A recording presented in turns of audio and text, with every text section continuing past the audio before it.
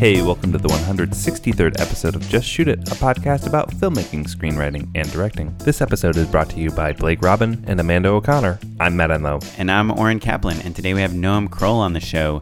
He is a filmmaker, director, writer, colorist, editor. He's done all these things. Blogger, podcaster. What we found out through this interview, and Matt so eloquently pointed out, is he's pretty much 50% technical and 50% artsy-fartsy. Yeah. He's kind of like 80% artsy-fartsy. Yeah. Which is the 50% for non-artsy-fartsy people. He's like deep cuts. Do you know what I mean? Like, he definitely dropped plenty of names I did not recognize. What? Yeah. I mean, apparently there's some new wave in France. Huh. I don't know what that's Who about. knew? I think he appeals. He's like 50-50 exactly down the middle of our listeners. Mm-hmm. I kind of imagine our listeners are like half people that are pretty much their own production companies. They're finding clients. They're shooting things. They're editing things. They're producing things for other people, for businesses, for things. And then he's 50% like just auteur filmmaker, you know, writes, directs, casts, makes, he's made 2 feature films. Yeah. It's a pretty cool conversation. You know, he's great on the mic. He's been at it for a pretty long time now. So it's a real treat to sit down with him. But before we talk to Noam, I want to talk about kicking butts. Ooh, butt kicking. Yeah. All right. In our May Day competition. May month. May we win. Yeah. May the first filmmaking podcast get all the votes. I don't know. So what Oren is alluding to rather clumsily is that... Thank you. You're welcome. We are in a friendly competition between a handful of filmmaking podcasts.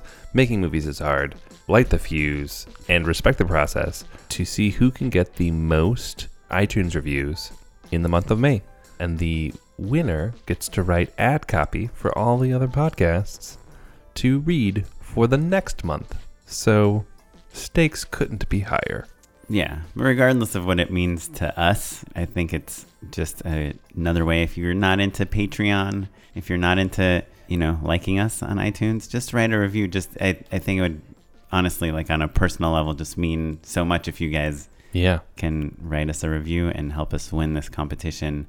And didn't the other podcast say they would quit podcasting if we win? Because there'll be no point for them to podcast anymore. I mean, I can't imagine that they would want to carry on. But I don't know that that's official. No, just kidding. It would be a bummer if those other great podcasts weren't around anymore. Right. And just so everyone's clear, the review does not have to be positive. Feel free to leave us a negative review, any review. It's just quantity over quality. Literally, if you're just like, here's your dumb review, Oren. Sure. I would love it. Yeah. At any rate, friendly competition. Write us a review. It'd be great. And without any further ado. Yeah, let's do it. Talk to Noam Kroll. Okay, we are here with Noam Kroll. Glad to be here, guys. Thanks. Any relation to Nick? No, but I get asked that probably on a weekly basis. The more famous he gets, the more often I get asked that. But any relation to Chomsky? No, typically it's a last name thing. Yeah, that's not really how it works. But so tell us what do you what's your deal? You direct, you shoot. I always say when people ask what I do, so I don't have too many hyphens, I just say filmmaker because for me everything falls under that umbrella. Mm-hmm. I love business. I love being an entrepreneur. I have multiple businesses now. And I love making movies more than anything, and I love both the art and the business of it. So there are so many different avenues that has allowed me to pursue, which I enjoy most of them, and the ones that I don't, I've sort of filtered those parts out of my working life. But yeah, now my day-to-day really consists of making whatever passion project is on my plate. So at the moment, it's my feature film we shot a couple of months ago called Psychosynthesis. We just finished the festival cut, so we're submitting that to festivals. Congrats. Thank you. Directed? I wrote, directed, produced. It was very, The DP also? No. I had a great DP, Matteo Bertoli, who I was fortunate to have on the project. He just moved here from Italy, and he was actually here just for a month, like literally while we were shooting the movie. And it just ended up working out really well. But yeah, so there's the film side, and then I also have a blog, a podcast, as you guys know, and other businesses. So there's a whole lot that I'm juggling, but the goal is to have all of it really serve my ability to have as much time to be creative as possible and to work on movies as possible. And that it sounds a little counterintuitive because I'm always juggling a lot of things, but I've I think picked over time sort of found the right things to juggle so I can make an income but not kill myself with 80-hour weeks every week and no time to write or edit or direct something. Well, is it structured in any way, your creative time, passion project time versus entrepreneur business time? So the only structure I really have is that over 50% of my time, I made the decision quite a while ago that at least 50% of my time has to be dedicated to making movies, whether it's writing, whether it's editing, being on set. In the past, I had probably tricked myself into believing I was spending more time making movies than I actually was. I always considered myself a filmmaker and a director, but when I would actually break down how much time I was spending making movies versus doing corporate work or doing this or that, it was such a small percentage. So now I always tell people my busiest weeks on the business side, whether it's running my business or doing commercial work or corporate work, I have to match that with creative work. So if I have 30 hours a week of something filmmaking related, I'm guaranteeing myself I'm going to put in 30 more on a film. Otherwise, for me, it's a lot harder to go to sleep at night when I haven't put in the creative work than just spending those crazy hours on certain weeks. Like I said before, thankfully, those weeks now are not as common as they used to be. But yeah, it's always trying to find a balance. And to your question, I don't have a very rigid schedule where it's like, okay, Monday, Wednesday, Friday, I'm working on my movie, Tuesday, Thursday, something else. It's just trying to be cognizant day by day and make sure that very few days go past where I'm actually working on something creatively satisfying. But what if you have like a corporate job, you're working on it, you're prepping on Monday, you're shooting it on Tuesday, maybe you're sitting in on the edit on Wednesday, and they're kind of all day long. And then someone calls you and it's like, hey, on Thursday, will you come meet with us on this new project for another commercial? So that's definitely happened. And I mean, my system's by no means flawless. However, I typically, the one thing I'm pretty good at, and I'm bad at many things, but one thing that I'm pretty good at is protecting my own time. So I very rarely have meetings with anybody. I pretty much never have a meeting. This is the longest I'll have sat with two other humans other than my wife or family for probably years. I just find for me in the way that I like to operate and run my business, it's just not productive. I find a 5-minute email can sometimes save 2 hours of talking in a boardroom somewhere. Wait, so you don't do meetings? So not really, no. I mean, I'll do meetings, I'll do creative meetings where it matters. So if I need to meet, let's say, with my cinematographer, but that to me is more of a artistic process than when I say I don't do meetings, I'm talking about the meaningless, what I consider to be meaningless, corporate style meetings where it's a bunch of different people in the room trying to solve a problem that I think could get solved very easily over email or over a quick phone call. Or maybe you don't even know what problem you're solving. Right? Exactly. And when you kind of schedule this meeting, you have this feeling that everyone there has to be the meeting almost imposes a certain quality of the discussion on it. So for me, I mean, like I said, if I have a client that needs me on a phone meeting or something, no problem. If I have to be in an in-person meeting, I'll be there. But I try to minimize meetings as much as possible. I try to minimize any wasted time. Social What about media. like if another filmmaker says, "Hey, let's go grab lunch," Oh, sure, with sure. no agenda? Oh, that's different. Yeah, I mean, to clarify, that's not the kind of meeting I'm talking about. Like friendly meetings, I have all the time in the world to sit down with friends and get a coffee or whatever. But I'm talking about like, again, I have a business background as you guys do, I'm sure as well. So it's just, for me, when I say meeting, I'm talking about a business meeting, sitting down. Okay, here's an agenda. This is what we're going to go over. Sure. Let's have these specific talking points, address these issues. It's just when you're in the more like day jobby sort of filmmaking side. Yes, yeah. I think we do. We're lucky in that I think we both can avoid a lot of that. You'll still have like the big pre-PPM or PPM or creative meetings, but what I mean is the kind of the circle up of like we should just be reply alling to everyone at this meeting instead of just like kind of all bullshitting for an hour. Exactly. Yeah. I It's get just, it's not efficient for me, at least. I think everyone has their own system, their own way that they like to operate. But yeah, for me, I just find email, calls, short calls, that's kind of how. That's the move. Yeah. Wait, so let me ask you this. So you worked on your feature film for like a month straight, nonstop. Does that mean you get to do a month of non-creative work? No, it doesn't work. And not non-creative work, right? Yeah, More sorry, just like it's your business. non-passion. Right? Yeah. Oh, yeah. But I mean, for me, running my business is, as long as I'm enjoying what I'm doing, that's my only metric of whether or not I should be doing something. I don't care. A lot of people, I think, get very wrapped up in defining themselves as I'm a director, I'm an entrepreneur, I'm this, I'm that. People can call me whatever they want. I don't even know what I am half the time. All I know is I have to be enjoying what I'm doing. I have to be putting my time into something that I believe in, whether that's my business or a film. And I'll put, I'll pull 20-hour days for either of those things if I need to. But again, I find, so for me, because I'm a big believer in operating as what some people now might refer to as a company of one. This book, Company of One, it's written by Paul Jarvis. It's a great, great book. Came out, I think, this year.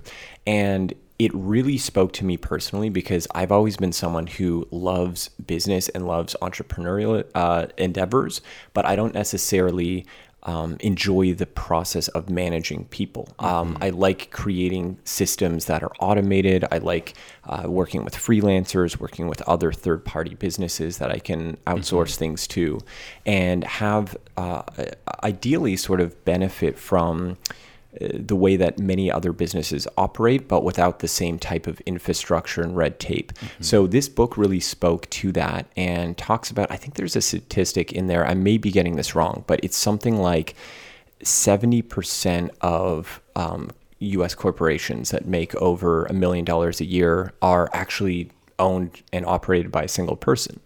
And some of those are real estate, they're all different businesses. But I've always sort of put that philosophy into my work, and I've always tried to find ways to essentially have a business or now multiple businesses without having to have full-time employees. I've had them in the past, and I'm just someone who's super hands-on. I'd rather be working on things or collaborating with people than managing people and keeping tabs and telling them what to do. It's just not what I'm best at. It's not what my personality gels with as much. So anyway, I love the idea of operating in that way. But you guys should definitely check out that book if you haven't. Company of One? Company of One, yeah. It's super, super interesting. Does that mean I have to fire Oren? Yeah, actually. Yeah. Should I? You do. You're fired, Matt. Oh no! Yo, when did it guys. first? Beat me to it. So the great thing about the book, and for anyone listening, it's not just relevant to someone like myself or like you guys who has a business and works in a creative field, although it does lean toward that. But it even goes to the extent of thinking as a business owner, thinking as an entrepreneur, if you are an employee at a company, and how you can essentially almost be a company within a company and really leverage your time more effectively. So again, for me, it's always a common thread. I always come back to just protecting my time. Yeah. I can't wait till you have your kid. I know, right? All goes out the door. Well, I told you I already built the soundproof pod. That might only help me for half an hour a day, but hopefully your wife likes you. Oh, she does. She helped me build the pod, so I've got to run and start. I thought that pod was for me now. It might be. We'll see. We can convert it into a tiny little. Sure. Well, you know what I think is really fascinating to me about this is one of the big lessons we have on the podcast is like learning how people kind of cobble together a career, right? And there's always going to be those passion projects. Sometimes those are fully funded by other entities, and sometimes you just have to self-start on them, right? Sometimes you just have to just shoot it, right? But I think on the spectrum there's always people who are doing a number of different things. But what's fascinating to me about you is that you have multiple filmmaking businesses, but in unique ways, right? Whereas I think Oren and I will just shoot some commercials or something like that that's like a little less self-sustaining and a little less, what's the word I'm looking for? You have more passive incomes, it sounds like, right? You've built kind of self-sustaining businesses in that way. A little Andrew Kramer-ish in a way. Oh, and yeah, that's a great reference. I learned After Effects through that site. I can't wait to meet someone who didn't. Yeah, you know exactly. what I mean? But he he sells so much stuff. He has a company that makes products. So I have a few thoughts about everything you just said. One is I love the label filmmaker a lot more than content creator. What we were talking about last week, because it does encompass all that stuff. How do you, Matt, when you introduce yourself to like your parents' friends and they ask you what you do, what do you say? I typically say director because I think that's a little easier for people to wrap their heads around. They kind of know what that is. Yes. Filmmaker, I'm not opposed to, but I guess I just haven't said it. But I don't touch many things. Do you know what I mean? I'm more, I think, I'm a writer-director, basically, straight up. Yeah. Well, I was going to say, I mean, that's what I gather as well, is that although we could all call each other really any variation of these titles, if you're really focused more specifically on directing, I think that makes it more of a clear distinction. I mean, let me ask you this, because this is a question I always get from people, and it actually came up on another podcast I did. We were talking about this topic of filmmakers that are essentially afraid to call themselves directors. They don't know what point they are allowed, at what point they've earned it. So I'm curious, like I have my own version of how I like to approach that and how I have approached it, but I'm curious as to if that's come up with you guys. Is that something people have asked you about in the past? Yeah, it's a topic that people bring up. I feel like just go for it. You know what I mean? Yep. I'll say most of the people that we've had on this podcast are directors, and that's why when we introduce them, we will say like they directed this and this is why they're on the podcast. So they're a director. Sure. And we have had some guests that didn't want to come on because they felt like they hadn't directed anything recently and they felt guilty to be called directors.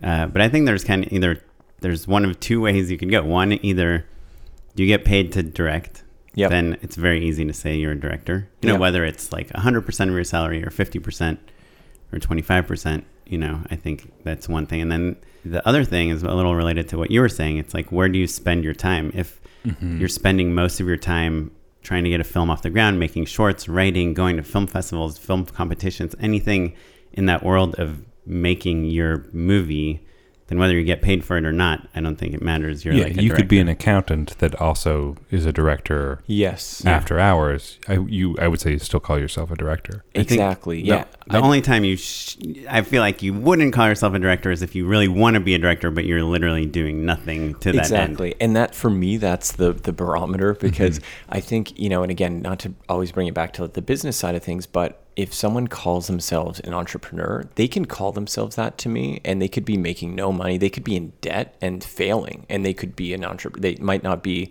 succeeding as an entrepreneur, but they're doing it. They're trying it. So, and plenty of successful entrepreneurs started out in debt. Oh, Do you yeah. know what I mean? Oh, yeah. Like, You have to fail. Right. I mean, it's like, Mark Cuban always says, you only have to be right once. It's the more he would say that. he would, and it's true though. I mean, you try so many different things, and this applies to filmmaking too. And eventually, if you stick with whatever you're doing long enough, you get better at it. You get more clients. People believe in you. They're willing to pay you for your time. So for me, when I talk to filmmakers, and if they ask me, when should I call myself that? First of all, I'm not necessarily the person to ask. There's no one person that's the judge on that. But my approach to it is, don't call yourself a director until you've actually directed something of your own.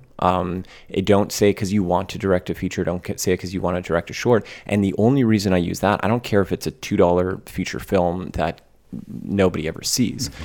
It's just, I think usually when people ask me that question, it's people who have not really directed anything substantial yet. And I think psychologically, whether it's a subconscious thing or not, what they're really wanting me to say is go just shoot it, because when you make that movie, you have earned the right. You can make the worst movie in the world and you're still a director. It doesn't matter if it's good or bad. You're just a bad director. You're just, exactly. That's fine. Well, let me ask you this. Let's say you met someone, a young person that has 100,000 followers on Instagram, and they do selfie videos shot vertically where they just talk to the camera about what they're doing that day. And then you ask them, like, hey, what do you do? And if they said they're a director, would that bother you at all? Well, because I think that is, if they qualified it with I direct social media content or something, then I'd maybe be okay with it. But yeah, I think the directing is by nature a collaborative art form. You have to work. I don't care what aspect ratio it's shot in, but I do care if other people are involved, and if at least one other, whether it's an actor, whether it's whoever. That you're directing someone. Yeah, you have to be directing, and that's something. I would counter, actually. I think that there's probably incredible films out there that are one-person bands. Sure, right? Especially documentary. Yeah. But maybe it's more about the craft or the attempt at craft that we're really talking about. Yeah, that's a better way to put it. It's the attention to detail. Social media content is live. So again, just the nature of it, not necessarily it lives live forever, but if you go on Instagram and post a story, it's effectively a live experience, even if it's not actually a live stream. It's like a video tweet. Yeah, so there's no ability to do post-production on that. There's no ability to decide between different takes. So once you remove any of the decision-making out of it, I don't know if you can qualify that as a directing job, because if there's one and only thing a director does, it's make decisions. Well, you can decide what clothes you're wearing, what you're going to say. And Look, and this is just a thought experiment, but I would say if a one-person band had an incredibly thought-through, awesome, single-take, vertically shot Instagram experience that was meant to only be experienced one time, but had an interesting narrative hook and an idea, and was planned out and had some theatricality to it, I think we'd all be okay with calling that person a director. Oh, sure. Yeah, and I think there are Vines, like 6-second Vine videos that are probably better directed than a lot of feature films I've seen in a weird way. So I totally agree with your point. But yeah, I see where you're coming from too, because I think what you were probably referring to, Oren, with your question was whether if it's someone who isn't focused on the craft and is really just focused on, well, I have an audience. So is that because you mentioned 100,000 followers or whatever? Or I make videos. Yeah. Well, you know what? At the end of the day, I don't know if there's ever going to be a hard and fast rule, but for me, again, I always think of things from the narrative perspective. I love documentaries. I love all sorts of other media as well. But for me, it always comes down to narrative. And I think the number one thing that qualifies someone as a director to me, besides having actually done something, which is obviously a given, is their ability to work with actors and their interest in working with actors. And I think a lot of directors, in quotations, directors, when they're starting, they're not actually really interested in directing. They're often interested in camera, visual effects, cinematography, and those are facets of directing. But to me, and maybe I'm just super traditional in this way, but acting is always number one. And if anyone's been on my blog, they know I love cameras, I love gear, I love, every aspect of editing and color correction, all that. But if I could only do one thing, and I could not do all those things, no question, work with actors, throw everything else out. I enjoy it the most. I think it's the most important skill to have as a director. And I think that if you're not focused on that, I don't care what budget you're working on. I don't care who your crew is. I don't care, what festival your film got into. To me, that is the measure of someone who's approaching it, in my opinion, from the right perspective. And that's just me. But, even though, you can talk about like Alfred Hitchcock or Clint Eastwood or Woody Allen, and none of those guys are known for talking to actors. No, but they understood acting. And like someone like Alfred Hitchcock, I'm a huge fan of his. I mean, he is so masterful in the sense that he's not going to cast somebody who's not going to deliver the exact performance that he wants. But he was also famous for being like, okay, look left, look right, open your eyes, sure, do this, and here's some cold water, scream, and okay, we got what we need. That's valid. And some actors like that. I mean, on the feature I just directed, we had two completely different types of actors. One clearly coming from more of a method approach, one clearly coming from more of a Meisner background, and they need to be spoken to in very, very different ways. I'm sure you guys have experienced that. What a pain to have those two schools represented in a single film. Well, no, but I mean, it's totally different. I mean, you have one person, and I don't know how much, have you guys taken any acting classes? We're both married to actors. So. Okay. So you by guys, proxy. I have taken, yeah. Oh, yeah. Have you taken acting classes? Yeah, UCLA. I took in the theater school. But so you understand the difference. I took one class that was like acting for directors also. But that's great. And, I used to take a lot. I haven't taken an acting class in a couple of years, but I'll try to every so often just to sort of sharpen the tools a little bit. And I just find it so fun and liberating and educational, and I feel like I grow so much from learning from actors, and I respect actors so much because films are nothing without talent, and I think actors are often treated as, in a way, especially in lower budget projects, somewhat disposable when you're dealing with, and I'm talking micro budget, I'm not talking about, fully budgeted independent films, but on a micro budget production, everybody is obsessed with the camera. I can't remember who I heard. I think I heard someone on say this on Howard Stern recently. I can't remember who it was, but someone said that, it used to be the actor was the star, and that's where the director gave their attention. And now the camera is the star. Everyone's huddled around the camera and the monitor, and the actors are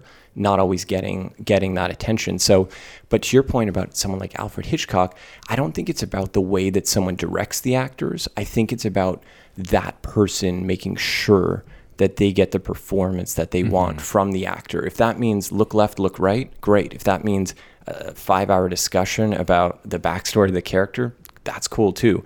Whatever the actor needs and whatever the director needs to make that work. To me, again, it's more about getting that performance. If you can get that performance, whatever method you use, to me, that's a great indication of somebody who's heading in the right direction as a director. Cool.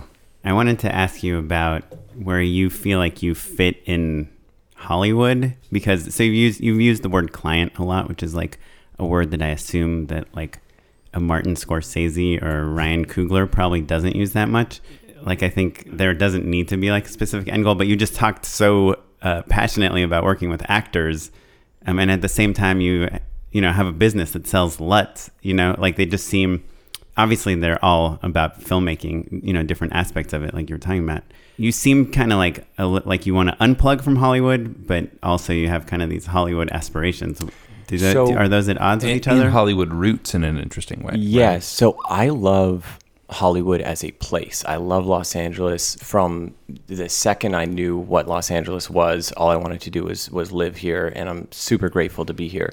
At the same time, I'm not that interested in Hollywood as a business. I think, I work with a lot of tech companies. So when I talk about clients, without, going through the list, some of my clients, specifically in the tech space, are some of the largest corporations in the world. And when I've worked with those kind of clients and I've seen the way that they operate, the way that they run their businesses, and then I see friends of mine who've come up through the studio system and work in studio filmmaking, again, anyone's guess is as good as mine, but if I had to put money on which of these systems is going to be sustainable over the next decade, I wouldn't be betting on the Hollywood system as it is now. I love movies. I don't necessarily love Hollywood movies. So if I had the opportunity, people sometimes, look at directors or ask directors, like, what's your ideal sort of career path, or what would that look like? And for me, as much as I love the Steven Spielbergs of the world and the Ryan Cooglers of the world, and I admire their work so deeply, that's not ever what I want to do. That's not what I aspire to do. I look at directors who put out consistent work. There's a director, Francois Ozon. I don't know if you know him. He did Swimming Pool. That was probably his biggest film here. He's a French director. He'll direct a movie maybe once every year, once every 2 years, and they will, for the most part, from what I could tell, make some money. They're not going to be the next Star Wars, but at the same time, he has total creative freedom. He can take risks. He can make movies that you just would never get made on a higher budget. So to me, that's what's exciting. And that's kind of the punk rock background. I came up through music, and I used to listen to a lot of punk, I've always felt like, especially at this age, when I look back, that's something that's still a part of my personality, is just, don't do things just for the money. If I was just going to do this for the money, or to do a blockbuster level production, which is an impossible goal to even have, I would just be doubling down on my business, because it's way easier to make money doing so many other things. Right. I don't think it's about the money, but if you look like like a Ryan Coogler or an Alex Garland or Ava DuVernay, like, it's not just because they're making big commercial studio projects doesn't mean they're not excited and passionate about them. No, and I'm not talking about them. I'm just going back to your question about if you are, you asked why I refer to people as clients. It's because they are my clients. I understand that, and I think we've had clients as well, but I personally do try to push more towards, like, what's a bigger budget I can get for this movie, and work with this bigger actor and bigger DP. And it's kind of a funny, we're at a funny period in time with filmmaking, right? Because fewer and fewer of those $1 million, $2 million, $10 million movies are being made, right? You kind of, if you want to make full budget, like big budget movies, they kind of have to be like big spectacle family films, right? PG-13 movies. And so, it's a bummer, right? Because you want to be able to have the resources to take the time to do it right, to do it over like a large scale, to have like a fully fleshed out team and everything, and to be able to do all the previs and do it right? But but what about a movie like The Lobster or... Sure. One of my favorite working directors too. If you can make commercial films that aren't $100 million. Take a look at The Favorite, though, right? Like, that movie is pretty cheap. Do you know what I mean? Yeah, dude. Take a look at it. There's a ton of natural lighting. They're not shooting a ton of setups. It's like cool costumes, an awesome cast, and like... But those lenses, though, so wide. They're so wide, yeah. No, but the cast, you don't think they're getting like a few $1 million each? No, I don't think that they are getting that much money. Exactly, and that's kind of a question I was going to ask, to just volley it back to you guys. But when it comes to budget, so for me, when I think of my objectives as a filmmaker, money doesn't factor into it. Yes, if I need money to accomplish a specific creative goal, I would and will go after that money. And I've had opportunities in the past to raise private equity, for example, for my last feature. And I didn't want to do it because it wasn't the right project to do that on. I wanted to have more control. I wanted to experiment more with it.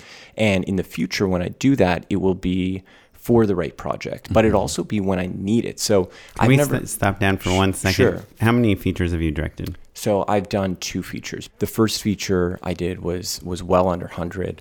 For me, again, it's always about what does the film need to get made? And you see movies getting made like High Life. Have you guys seen that? The new Claire Denis film? No, how'd you like it? So I haven't seen it. I very much want to see it. I'm a big fan of hers. And you look at a film like that, or you look at a film like the movies the Safdie brothers are doing, and they're working with Robert Pattinson. So that's, I guess, the connection between those two. He's obviously a very well-known star and could have taken a different path, but he's working on lower budget films. So I think, my curiosity But is... that movie he did, that's not $100,000 movie, right? No, of course. But I mean, when we're comparing, for all intents and purposes, a $2 or $3 million movie is the same to me as when you're talking about talent. $1 million, $500,000. I have like friends. indie versus studio is what it boils down to. Yeah.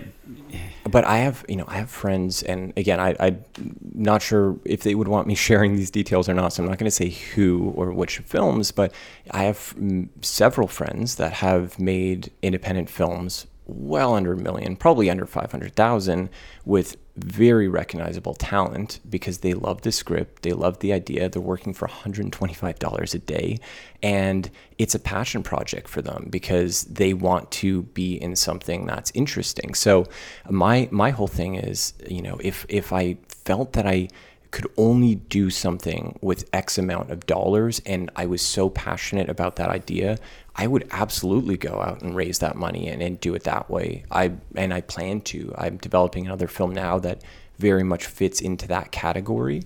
But if I don't need it, I don't want to spend it. And again, that's just the business owner in me. It's like, why would I spend more than I need to create the product that I'm after, Because it's tiring. Because I've worked on a ton of low budget movies, like the $100,000 movies, the $200,000, the $50,000 micro budget. When I first moved to LA, that's like all I worked on. Sure. And I've done one indie film and one TV movie that had a smaller budget than the indie film, starring Lori Loughlin. Oh, interesting. Yeah. Okay, we got to get in. That'll be a whole other episode. Yeah. But like our friend Eben, he produced like 3 $250,000 movies in a row, and he's like, that's it, dude. It's like all these favors, all these things, all these permits, and then you're killing yourself. And then the producers are trying to beg people to, and at some point you're like, I just want people to want to work with me, and I want to pay them a fair wage. Paying them the fair wage is the thing. And I want people to, and I want to work with the best people in the business. And if you just did a full season of The Good Place, and now I want you to work on my movie, but you're working with a bunch of like amateurs and you're not getting paid anything. It's hard to convince you to do that instead of spend time with your family. For sure. Well, I think again, and once you do have a family, it's like gets even harder to go make that $100,000 film because you're like, I'm killing myself, Yeah. And it comes down to your values, and I hear you. Like I spoke about this on Indie Film Hustle. I did that with Alex Ferrari. I'm not sure if you guys have had him on, but we were talking about when I did my first feature, I literally got sick for like 6 months after I was, you're laughing, but like it wasn't a joke. Like, but it's not surprising because people literally are like, you look like Christian Bale in The Mechanic, like at the end of these movies. Oh my God. Yeah. Like it was intense. But the thing is, what I learned from that was I could not put myself in that situation if I made different creative decisions the next time around. So this time around, I'm not saying there weren't, trust me, like we had all sorts of issues. I don't even want to get into it right now, but it was not nearly as bumpy of a ride. I got 8 hours of sleep every single night. We wrapped early on a lot of days. We had no pickups. It was very smooth. The edit was smoother. I just made decisions that were built into the DNA of the idea and built into how I built my cast and crew. And with all due respect, to my crew, they are, in my opinion, they are worth their weight in gold. Everyone is paid well. They may not be coming off of some, whatever the hot show is this week, but my only metric again is like, what is the quality of their work? I don't, to me, I hear you, like as a business person, yeah, it's nice to have in the PR package that so-and-so was worked on your film and they came off of this show, or it's nice to have the confidence in knowing that you're working with someone who came off of some huge film. And I hope, or even, I mean, when we're talking about like $125 a day, yeah, you mean like a person who's come off a few real films, right? Like a teenager who's not going to hit the grip truck on the side of the house. Well, yeah. I'm not You know paying what I mean? anyone $125 a day. That's the other thing is like, I invest in people. I put my money where my mouth is. I pay my crew as much as I possibly can without totally going broke. I'll do everything in my power to make sure people are in a good environment. They're well paid, they're well fed, and you don't need millions of dollars to do that. You just need fewer days, and you need creative choices along the way that allow you to not try to make a blockbuster in 15 days. You can't make those kind of movies. So was that your shoot schedule, 15 days? No, 9 days. So we shot my last movie was 15 days. And the first cut was shorter than this one. It was an absolute nightmare to piece together in post. And this one was 9 days. We had an abundance of footage. It was a completely opposite experience. So let me ask then, beyond having the experience of understanding what the right idea is, right, which is invaluable, right? Like Sure. that is probably really the silver bullet in terms of being able to make a good movie in 9 days, right? Yeah. Are there other actionable things that you could recommend for someone else to do? Like, what are your philosophies and strategies to make a movie in 9 days? Shoot on an iPhone.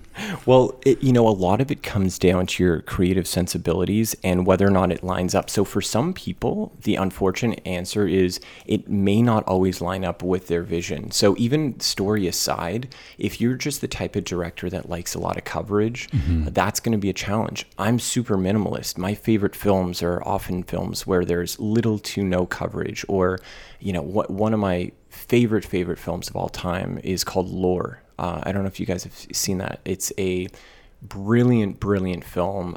It's a foreign film about these children after World War II in Nazi Germany, and their parents were Nazis and they were taken away. And these German kids have to basically trek across the country, war-torn Germany. It's fascinating. Anyway, that film to me is the prime example of coverage done right for my taste. So they might have a scene, if the three of us are sitting here, where there's basically a master of the whole scene. Maybe the camera's moving, maybe there's some dynamic blocking or whatever. But then there's just these like brilliant insert shots that work and could almost be placed anywhere in the scene to open it or to pepper in. And that gives you all the options that you need in the edit, but it doesn't necessarily take the same amount of time as it would to shoot everybody's dialogue from a different angle.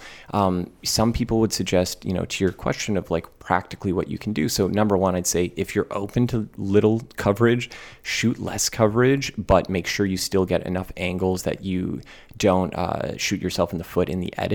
But I think, there's so many other things that you can do if you're open to minimalism. I think that's what it comes down to. Yeah. Or rather, if your idea matches a minimalist aesthetic. Exactly. Right? Yeah, exactly. And I think typically if you have that idea, and if your idea comes from a place of minimalism and of simplicity, chances are you probably think that way visually too. Maybe not, but most people I know that love tons of coverage, when I see a script that they wrote, there's a lot of moving parts on the page too, because that's probably how their brain works. So, I'd say that's one thing. Some people say shoot with 2 cameras or 3 cameras. I'm super old school in that way. I like just having one camera and just focusing on the one thing. I'm not as well tuned to work with multiple cameras, but some people would say that that's I an like to option. shoot with what I call 1.5 cameras. Okay. Yeah. So tell me. So basically 1.5 is like when it's convenient, if you're not changing lighting setups in a dramatic way. Oftentimes it basically just means stacked. So you're getting two sizes at once. That's handy. But as soon as you're compromising, as soon as you're shooting crosses, right, and your lighting is compromised or your eye lines are compromised to get like that shot reverse shot, that's when it can be a mistake. And it's oftentimes better and faster just to shoot single cam. That's really smart. I've never heard of that exact approach. But it's interesting because on our feature, we didn't actually do that, but we kind of could have done that because we had a BTS shooter, basically, someone just filming behind the scenes, and without telling me, he was actually essentially shooting B cam on a lot of the scenes. I didn't end up using it because it just didn't match. It wasn't on the Alexa, so the color science was different, and it was handheld for some of it, so it wasn't a perfect match. However, I did think to myself at the time, like if we decided to actually do this properly before, I definitely could have used some of this stuff. Yeah, you could have sniped off some of those great inserts you're talking about. Exactly. Yeah. I've had like 100%. BTS crews when we're doing like a big, like an explosion or something's falling over or some big stunt. And I'll be like, hey, can you get that like clean without the crew in it? Yeah, just when that happens, just in case. And then I'll tell the DIT to like make sure to get that. Well, it's Sure. smart. That's really like, funny. Why Yeah. wouldn't you? Yeah. And I kick myself sometimes, even on this film, for not doing it because there was a couple of times when I said, "Well, it's not going to match," and I should know. I spent years doing color grading, and I know how close you can get two different cameras, but. Yeah, I mean, I just didn't push for it, but Yeah. I probably could have and should have for sure. So you were shooting Alexa. He was on like an A7S, basically? He was on Blackmagic Gotcha. Ursa Mini, Yeah. which Yeah. is a great camera, but Yeah. it just, it doesn't, it's not exact. And the other thing is we shot, the whole movie is framed in 4:3, and he's shooting everything in 16:9. Sure, So sure. it wasn't, nothing would even be framed properly, really. I love shooting 4:3 because it makes me feel like a kid. Yeah. You know what I mean? That's why I did it. You're Yeah. like, oh man, it's like backyard home movies. Exactly. Yeah, it's fun. It brings up I'll do another book recommendation. I'm sure you guys have either read or heard of The Artist's Way. Have you guys read that one? Sure, yeah. So, and you've both read it or you've heard of it? My wife That's is 750 words. Yeah. My wife is at like Write the longhand writing in the morning. Yeah. Yes. Morning Yeah. pages. Yeah, the morning. Yeah. There you go. she's been doing morning pages for 1,500 consecutive days. That's amazing. Yeah. 5 years, almost. Yeah. 4 Yeah, years. it's insane. Wow. Yeah. And so I guess for anyone listening, if you're not familiar with the concept, basically this book outlines this notion that, and this isn't actually what I was going to touch on, but it's really fascinating as a separate thing. But, you wake up every day and you write 4 pages. It doesn't matter what it is. You could be saying, I don't want to write today, but you just get into the habit. It's about habit forming and about creative flow and just letting your inner critic basically get out of the way. So one thing that really struck me from reading that book was Julia Cameron talks a lot about thinking of your filmmaking or thinking of your artwork as play, as basically like your kid, you're having fun, because that's when, you have a 3-year-old, she's probably super creative in every way. A 10-year-old's going to be super creative. Any 10-year-old is going to have a lot of creativity, but you get older and older and older, and people stop learning how to play. They start censoring themselves. They start thinking, well, I would write this script, but maybe so-and-so won't like it. So the idea is to get the critic out of the way. The reason I chose to frame this movie in 4:3 is because I didn't want to take it seriously in that way. I wanted to, another expression I love is care enough not to care, which it's another acting thing that I've heard from an acting teacher years and years ago. But the idea was, first of all, I love 4:3 format. I'm a huge French New Wave guy, and I love old, so many classic films of my favorites are What's shot that? in that. Have you seen Ida?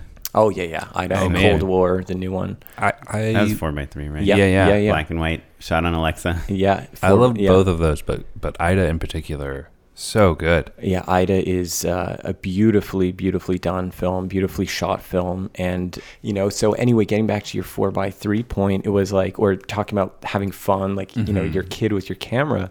And that's what it was. It was like every time we framed up a shot, it was kind of not a throwaway in the sense that we didn't care, but a throwaway in the sense that, like, this is fun. We're not trying to strive for perfection. We're trying to strive for a fun, collaborative, unique piece of art that we're making. And by imposing that limitation on everything, we had to be cognizant of that every single step of the way. And I think it really helped. It also forces you to rethink your own aesthetics. And this is true for basically any non-standard aspect ratio.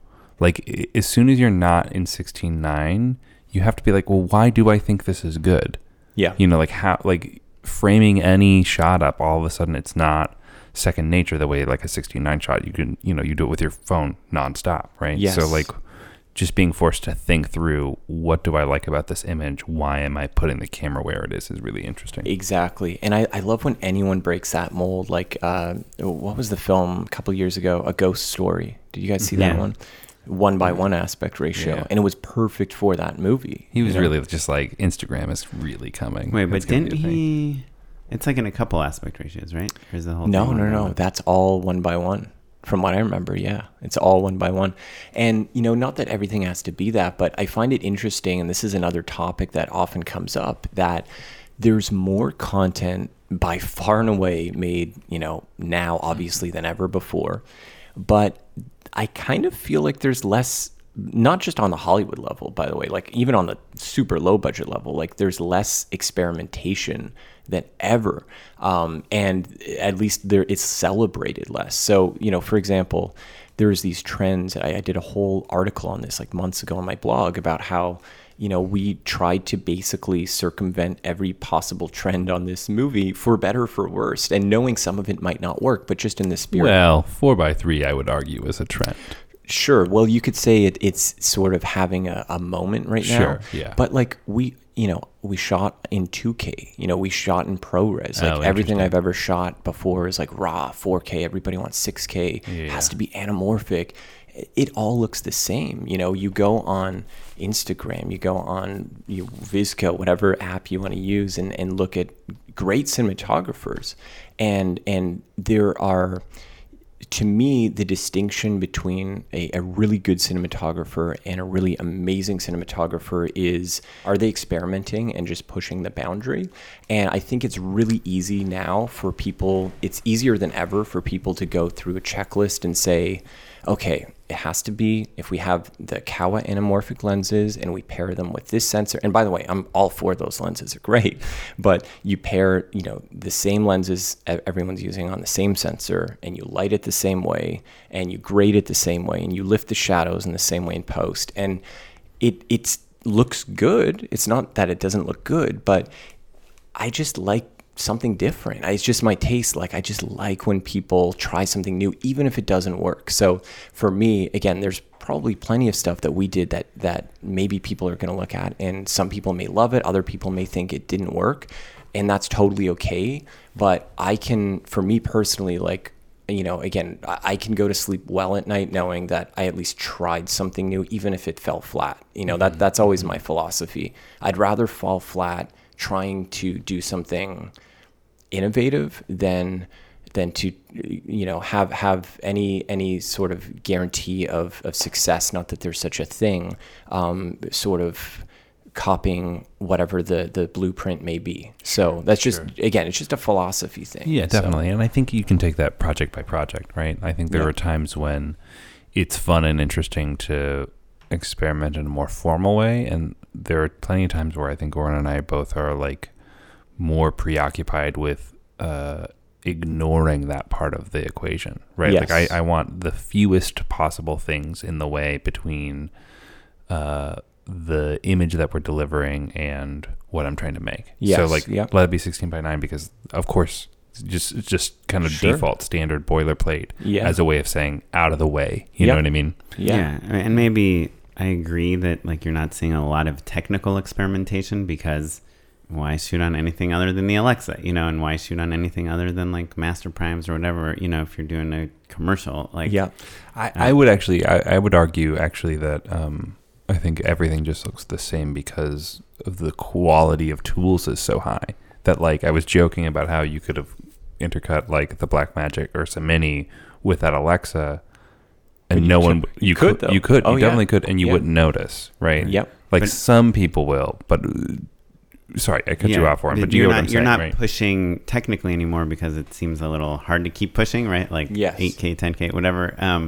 But I think where people are experimenting is formats, like you do have a show like Bandersnatch or whatever, on Netflix where it's like interactive, or you're skipping years and seasons with Game of Thrones, or you're making shows about shows. Like, yes. Oh yeah. It's less about, I feel like it is a heyday, especially if you look at like the digital world of like experimentation in terms of format, but you're right, not so much in terms of visuals, where yes, everyone can kind of have that look of the latest James Bond film. So and I we're totally not pushing anymore. And I because you can download Noam's. Yeah, my luck. Yeah, GoldenEye.io. No, I totally agree with you. But my only, like, I guess, counter to that, it's not that there is not experimentation.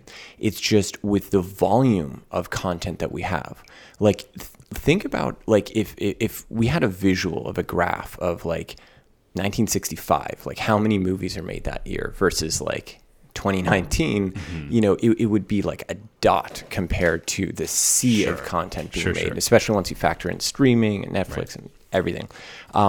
So yes, you're absolutely right. There are these, what I would look at is like exceptions to the rule, where people are, it's not like there's no one else out there that's being super creative or innovative, but it's just that with the vast sea of content being made right now, I wish that was not the exception, but it was the rule. And there were periods of time when I think that was that. I think, the early 90s, I think there was like this amazing renaissance for American independent filmmaking. Obviously, there's, like I said, the French New Wave, there's German Expressionism, there's all these different moments in film history where these amazing things were happening, and the format and the medium was being challenged in a way that it never had been.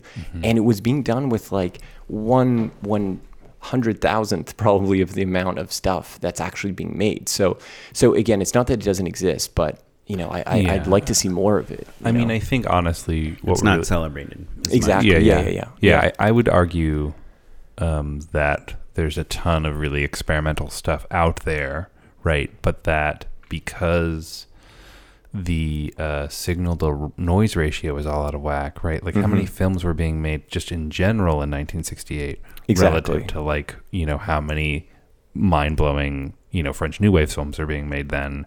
Yes. Right. It's easier to source those, right? There's less competition to be like, oh, okay, I'm going to go to the art house, right? Yep. And so our real issue is that if you've only got so much real estate in terms of promotional and marketing space on iTunes or Amazon, or where people are really consuming all of this content, even though it's all there in those libraries. Like Amazon has an incredible like library of independent cinema right now, plenty of which is like probably pretty mind-blowing, and we just don't even like search for it because you don't know to. Do you know what I mean? Absolutely. And I think to Amazon's credit, the one thing that I've experienced this actually with my feature. So we had offers from lower tier distributors with this super low budget. We made the movie for $12,000. It was essentially a no budget movie, and we did get offers. We heard from a bunch of different distributors. Where did you premiere? We just did it here at Dances with Films. So we got a screening at the Chinese Theater. Literally, the whole plan from the beginning was basically self-distribute, submitted to like 8 festivals. It wasn't meant to. It's very different. When you say 8 festivals, do you mean the big ones and then also a few other, or were you going for Discovery festivals only? No, the only big festival we submitted to was Sundance, knowing it was the lottery ticket festival, and then everything else was sort of like mid-tier, mainly just because by the time the film was finished, it kind of timed out that way. It was after, like, even what we sent to Sundance was like super, super early and rough. So by the time we actually had something that was solid and presentable. We were kind of past that like fall deadline period. And anyway, and it was really supposed to be from the get-go an experiment of like, this isn't supposed to be something that we aggressively target festivals with, or we go after these big distributors. Let's make something for nothing. Let's see if we can make some money off of it, figure out how to use Facebook advertising and social media advertising and do it totally ourselves. So even after getting some offers, including one offer, which was very tempting because this one particular distributor wanted to essentially retro finance the film. So they would have effectively paid the money back right off the bat, but then they would have been an equal partner. But anyway, even after all was said and done, we decided let's just put it online. Let's see what happens. It's now on many different platforms, most of which I've actually advertised for actively. The one platform I've never advertised for is Amazon, and it has performed far better than any other platform, not only on terms of Prime like streaming, but also in terms of the actual literal like independent purchases as a transactional VOD platform. So I think the reason is, Amazon takes what people refer to as the long tail approach. Sure. So they're all about like, what's the 95% of movies that everybody else is forgetting about? And iTunes isn't promoting these movies. Netflix isn't buying these movies. So that's where their sweet spot is. So, not that it's perfect, but I think they're the closest thing that we have to a good discovery platform for these like no budget, micro budget movies. Yeah. Fascinating. Can I ask, did you make money?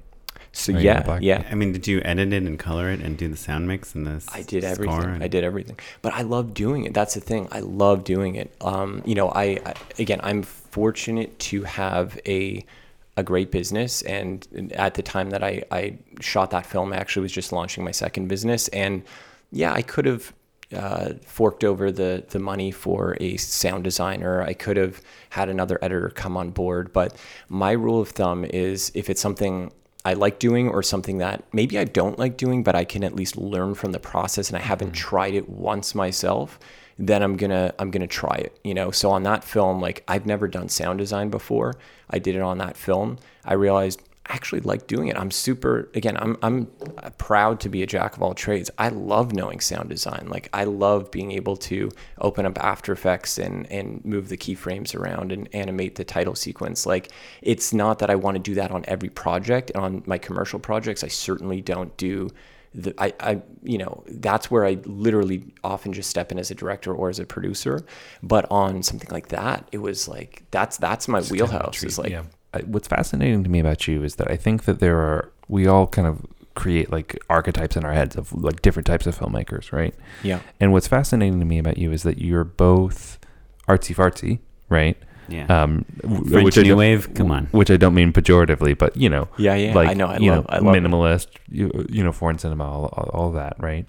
And also hyper technical. Yes. Which is an interesting combination that I think is rare. I don't know that we've had that on the show so much. So, well, that's interesting. I guess no one's ever quite put it that way to me, but I think no one's called you artsy fartsy and hyper technical individually, but not in the same sentence. But it's true. You're a hippie nerd. I am. So I think the reason why that's happened is I've actually, growing up, I was never a technical person. I remember, I always think back to like in high school, if the TV wasn't working, like I didn't even know how to like plug in the cable box into, like I had to call my brother to help or something. And over time, I realized that understanding the technical aspect of the craft was tremendously liberating creatively, because I was able to do more myself. I was able to work on things that still I could make look, to my opinion, look great without having to hire people that I couldn't afford to do those things. Yeah, sure. So it wasn't that I grew up like loving the technical. Like it's just a DIY thing, basically. Yeah, exactly. Yeah. I think the real thing to lament, just in terms of the industry, is just that there's no middle ground anymore, right? Like micro budget indie is still incredible and really thriving, right? Like I think the quality level in a certain sense has gone up just because cameras are so accessible that you can get a GH2 and get an image out of it for, with $10,000 is incredible. And then, big movies are big movies are big movies, but it's that like middle range of your $10 million comedy that's just, or 30 million or 50 million, that's just gone away basically. It's true. Yeah. And I think where that's frustrating for me is it's gone away not only in terms of the financing of those kind of movies, but also in terms of the exhibition, because there are still movies like that getting made, but those are more so competing with movies that someone like me is making for $10,000 than they are competing with the $200 million franchise film. Sure. Because a lot of those, and maybe not like the $50 million movies, but a movie made for $2 or $3 million, it's rare that that's going to get any sort of theatrical release unless it's very limited.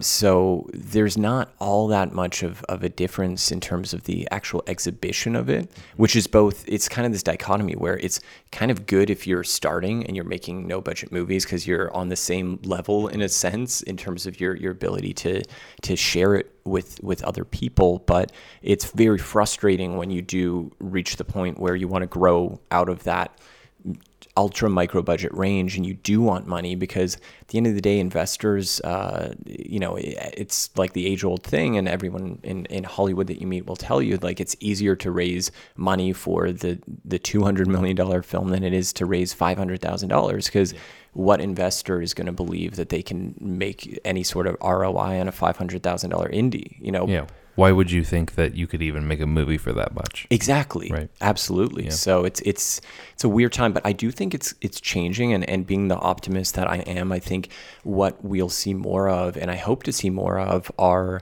a couple of things. Like one, we're seeing some filmmakers now not crowdfund, but crowd invest in their films, which is very interesting. Sure, there's WeFunder now. Have you seen WeFunder? Oh, I've seen that platform. Very curious about it. Yeah. Yeah.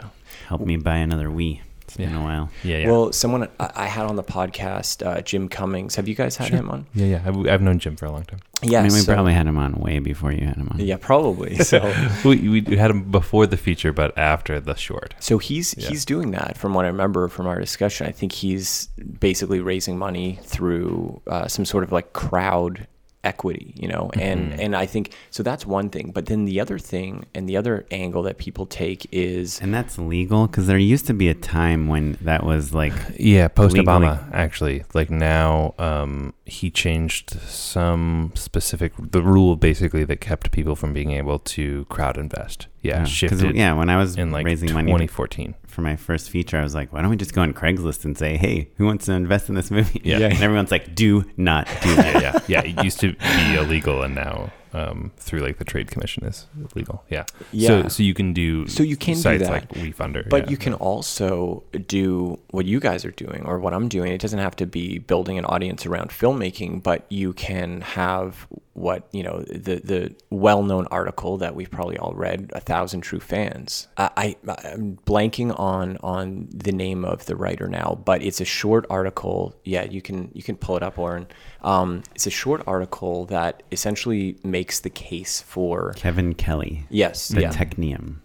So it basically makes the case for you no longer need a massive audience. All you need is 1,000 people who will basically buy every single thing that you release, which means you'll probably have another few thousand that are surrounding that 1,000 that kind of like your stuff, and another 10,000 that maybe like it. But if you have that 1,000 people, and every year, they're going to spend, $100 on whatever you're doing, like that's a 6-figure salary from those 1,000 individuals, and you can build that community around a shared interest. Right. So, which in LA is like still below the poverty line, unfortunately. Yes, but in the rest of the world, I mean, it's not, and that's also a launching off point, and that's sort of the basis for a lot of people. It's like you don't want to rely on making, I think most people want to grow and want to change, but if you're starting from a place where you're making $100,000 a year, and and for us living in LA, we may get a little jaded, but most people probably listening to this podcast, are working super, super hard to make that kind of money or to not make that kind of money. So like the idea of being able to connect with a relatively small group of people that really love what you're doing, you can create something that they value and they can support your work. Like you guys have a Patreon, right? Sure. So, I mean, I think also it's important to think about, though, that $100,000, that's gross. That's not net. Oh, right? yeah, of course. So, and but by the way, also I'm throwing out the 100. That's off the top of my head. You may have a product that sells for $500. You may have a product that sells for $1,000. So or $99.99. And even if you need 3,000 people, and you're making $300,000 a year gross. So like 3,000 people is still like 1 in 10 million people or whatever it is on the planet. So if 1 in 10 million people doesn't like what you're doing and is not interested in following what you're doing, then maybe something's not quite, clicking yet. That's my philosophy. And I think everybody, like no matter how specific your interest may be, no matter how subgenre your taste may be in films, there's people out there that are kind of interested in it too, Yeah. We talk about our viewership a lot and the numbers, which, are pretty impossible to like very pinpoint. Difficult, especially with podcasts. The blog is easier, but But one of the interesting things, is that through Apple Podcasts, iTunes Connect, I think it's called, you get the average listening time per episode. Yes. And ours is like usually hovering somewhere around 62 minutes. So we tell people like, regardless of how many people are listening, like they are listening for a very long time. It's not like a YouTube video or a 30-second commercial or something. I mean, people are investing an hour into listening to to us drone on. Oh boy. No. But that's the thing is they get to know you guys, your personality, your work, and they value that camaraderie. And it's like you look at someone like Joe Rogan, who has if not the top podcast, one of the top probably 3. And what I do know though is that 100 million people are listening to his podcast, right? So he's doing something right. And I do know that someone like him with that platform, it's like it's not about the guests. Like it's not like when I listen, I'm a huge Howard Stern fan. Like I've listened to him since I was like too young to be listening to him. And when I listen to his interviews, even though he's arguably the best interviewer ever, in my opinion, ever? Not you guys are better, obviously. Okay, cool. He's number 2 to you guys. But yeah, I mean, like you hear his interviews and they're fascinating. But at the same time, I tune in because it's like I know Paul McCartney's on, or I know it's whoever. It's a filmmaker. Stormy Daniels. Yeah, exactly. So I think I think it's interesting when you talk about the length of like listenership or whatever for your episodes, because it has a lot less to do with your guests probably than it does with you guys, which is a testament to what you're doing and and when we pride ourselves, with you being the exception, is getting guests that aren't famous. Oh yeah. Well, if I'm considered famous, then we're all in a lot of trouble. But we try to get we're like we talk, what do we call it? The middle class of directing. Yeah, basically. They've worked on things you've heard of, but you don't know their name. If there's a mission statement, it's that. Well, we should probably wrap things up. Yeah. All right. At the end of our show, we do endorsements, unpaid endorsements. Unpaid endorsements. I like to endorse things that probably 99% of people know about, but this is for that 1%er. Something I've been using a lot over the holiday weekend. It was we celebrate Passover and Easter, and there's a lot of driving around Southern California. Sure. Everyone knows about the Google Maps set reminder feature, right? Remind me to leave. Know.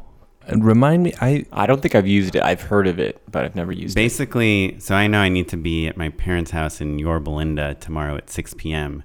and I'm trying to schedule something for tomorrow morning. I want to know what time I need to leave.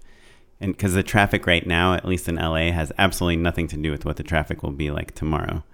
So I can set a reminder and say I want to be in Yorba Linda at 6 p.m. and it will say, and I think of driving to Yorba Linda as like a 50-minute thing, but it'll say like, oh, I'm going to remind you at 4:20 to leave because there's going to be a lot of traffic tomorrow at that time. Is this in Google Maps? Yeah, but what's annoying about it, and I guess why it's even worth mentioning, is because it doesn't say like, the name of it isn't show me how long it will take tomorrow. And when you're looking for directions, you can't set arrival time. You have to choose remind me to leave. And then it'll ask you either what time you want to leave or what time you want to arrive. And you can say what time you want to arrive and it'll calculate backwards when it should tell you to leave your house. And it's totally accurate.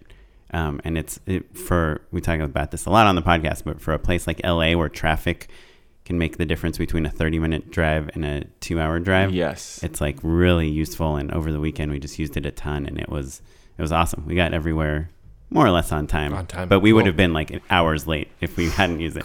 So set reminder to leave. And once you click that, it'll ask you what time you want to arrive someplace. And then it'll calculate how long it will take there at the time you're traveling. That's brilliant. Based on, historical information like Saturdays on this date or whatever in this month. So smart. Summer break or spring break. It knows there's a lot of algorithm going on. Awesome. Okay, Matt. Rad. Well, so mine's a two-parter. The Criterion channel just launched relatively recently. It's a real treat. It's on a cable channel? No. It's on another streaming service. The thing that's interesting about it is that, to me, it's not a true replacement for Netflix, Hulu, and all those other streamers, right? To me, it represents kind of the new style of streaming services where it's about curation. Do you know what I mean? It's not unlike Mubi in that way, right? Yeah. And so I think that we're going to see more and more smaller channels, smaller subscription services with a smaller subscription fee that are just repurposing library content and showing you hey, this is just the thing that you should have gotten around to watching, years ago. Here it is, front and center, and it'll be gone in 2 months or whatever. Mubi has their Mubi 30 days. 30 days. Yeah, exactly. And how much does it cost? It's you can do the annual rate. They were just doing a special based off of relaunching it because it kind of came out of when Filmstruck went away. So it's I think $130 for the year, something like that. Not crazy, but the thing that's awesome about it is that they'll curate lists that are really handy, whether it's kind of stuff that you've never gotten around to or linked with current events. So for instance, the obvious one is they have an Agnes Varda playlist, and it's awesome. She just died relatively recently. I don't know enough about her. I haven't seen her stuff, or maybe I want to catch up. That's the place to kind of see those sorts of films, basically. And so that's a real treat. I've been digging in on that, enjoying it. And so people still watch movies, you're saying? Yeah, every once in a while they do. And then also, I broke down and got a new Apple TV because I've been watching everything on my PlayStation, and Criterion Channel wasn't on PlayStation. So I was like, okay. And it looks pretty nice, right? It's awesome. It's was it on our podcast where someone said that Apple TV Netflix looks way better than any other version of Netflix? I've noticed that too. Yeah. It's just because I had a first generation Apple TV, and so the thing I really missed was being able to put stuff from my computer up on my TV, screenplays. Actually, it's if you ever need to collaborate with somebody, that's the killer feature for me of an Apple TV. Is just AirPlay onto your TV is awesome, right? I love it. Yeah, I use it all the time. But that new 4K Apple TV looks so good. And also it does such a good job of integrating all of the different services that you have, so you can kind of just browse everything. You're not thinking I need to go to HBO for this or Amazon Prime for that. Well, remember for the longest time, Amazon and Apple were fighting, so there was no Amazon Prime on Apple TV. So I had a Fire Stick set. It was a whole thing. That's right. Yeah. Now it's all over. Too. Yeah. Yeah. So Criterion Channel and Apple TV, pretty great. Awesome. Cool. And I'll second your Mubi. I've got something else, but it's funny because I was thinking about that too. I recently came around to Mubi, which is brilliant. If anyone hasn't tried it or downloaded it on your Apple TV, it's basically every month there's 30. I think every day there's a new movie. Yeah. How do you spell it? MUBI. And it is 30 movies a month. They come and go, and it's a kind of a refreshing alternative to any other streaming platform or most other streaming platforms, because you don't have to sift through 10,000 movies to find something that you like. It's kind of curated for you. Here's the good thing to watch today. Exactly. It takes the guesswork out of it. But we've already kind of gone there. So my other thing, and it's going to sort of almost be the opposite of, not quite the opposite of Oren's, but on the other side of the technology coin is I always wrestle. You love getting lost and being late. I do. So I have an app that takes me to the wrong location. No, but I find when it comes to being creative, and again, that's always my like biggest goal when it comes to like protecting the time or whatever. It's like, I need the time to be creative. I need the mental awareness to be creative. And I spend a lot of time because of my blog online, whether it's on my computer, on social media, on apps, on my Apple TV, like I'm always plugged in. And I've been... Do you want to guess, Matt, what he's going to endorse? Yeah, guess. I have no idea. Can you Freedom? guess? No, I don't know. Is that an app? Oh. Yeah. Okay. So no, I've tried those. It's been endorsed many times. No. So I've got something probably takes it a step further, which you guys, I'm sure maybe have heard of, but it's called the Light Phone. Have you guys heard of that? Oh, I've heard rumor of this, but do you have one? No. I don't have it yet. I just learned about it, and I'm waiting. They have a second version coming out, so I'll explain what it is for anyone that hasn't heard of it. So basically, it is the anti-smartphone. It's literally a dumb phone, but that is supposedly that works extremely well and efficiently. It has just what you need on it. It's super minimalist, super basic design, just white or black. You can have text messages and phone calls on the second version. I think on the first one you can even do texting. And I believe the first version was paired to your iPhone or to your smartphone. So you could kind of decide, which day, if you want a bit of a less of a digital, interference in a certain day, you can just take that as like your emergency phone. You're going to go to the coffee shop to write, you take that phone. Exactly. Right, yeah. And so I haven't ordered one yet, but I'm certainly going to. I just have gone down a bit of a rabbit hole of looking at, there's another one called Punkt, Punkt, and then there's a couple other ones, but the Light Phone. Ashton Kutcher just laughs at you when you buy it. Yeah. But the Light Phone, if it does what it says it does, so I can't endorse it 100% until I've actually used it, but if it does what it says it does, I will very likely convert to using it, potentially getting rid of my iPhone entirely. And that doesn't mean getting rid of social media, but that does mean that I'll be able to, and I've already done this. I deleted Instagram from my phone, even though I still use it. I deleted Twitter. But what happens for me when I delete those kind of apps from my phone is I stop using them as a consumer and I start using them as a business person. So I use Hootsuite, for example, to automate my social media tweets, and I can monitor them that way.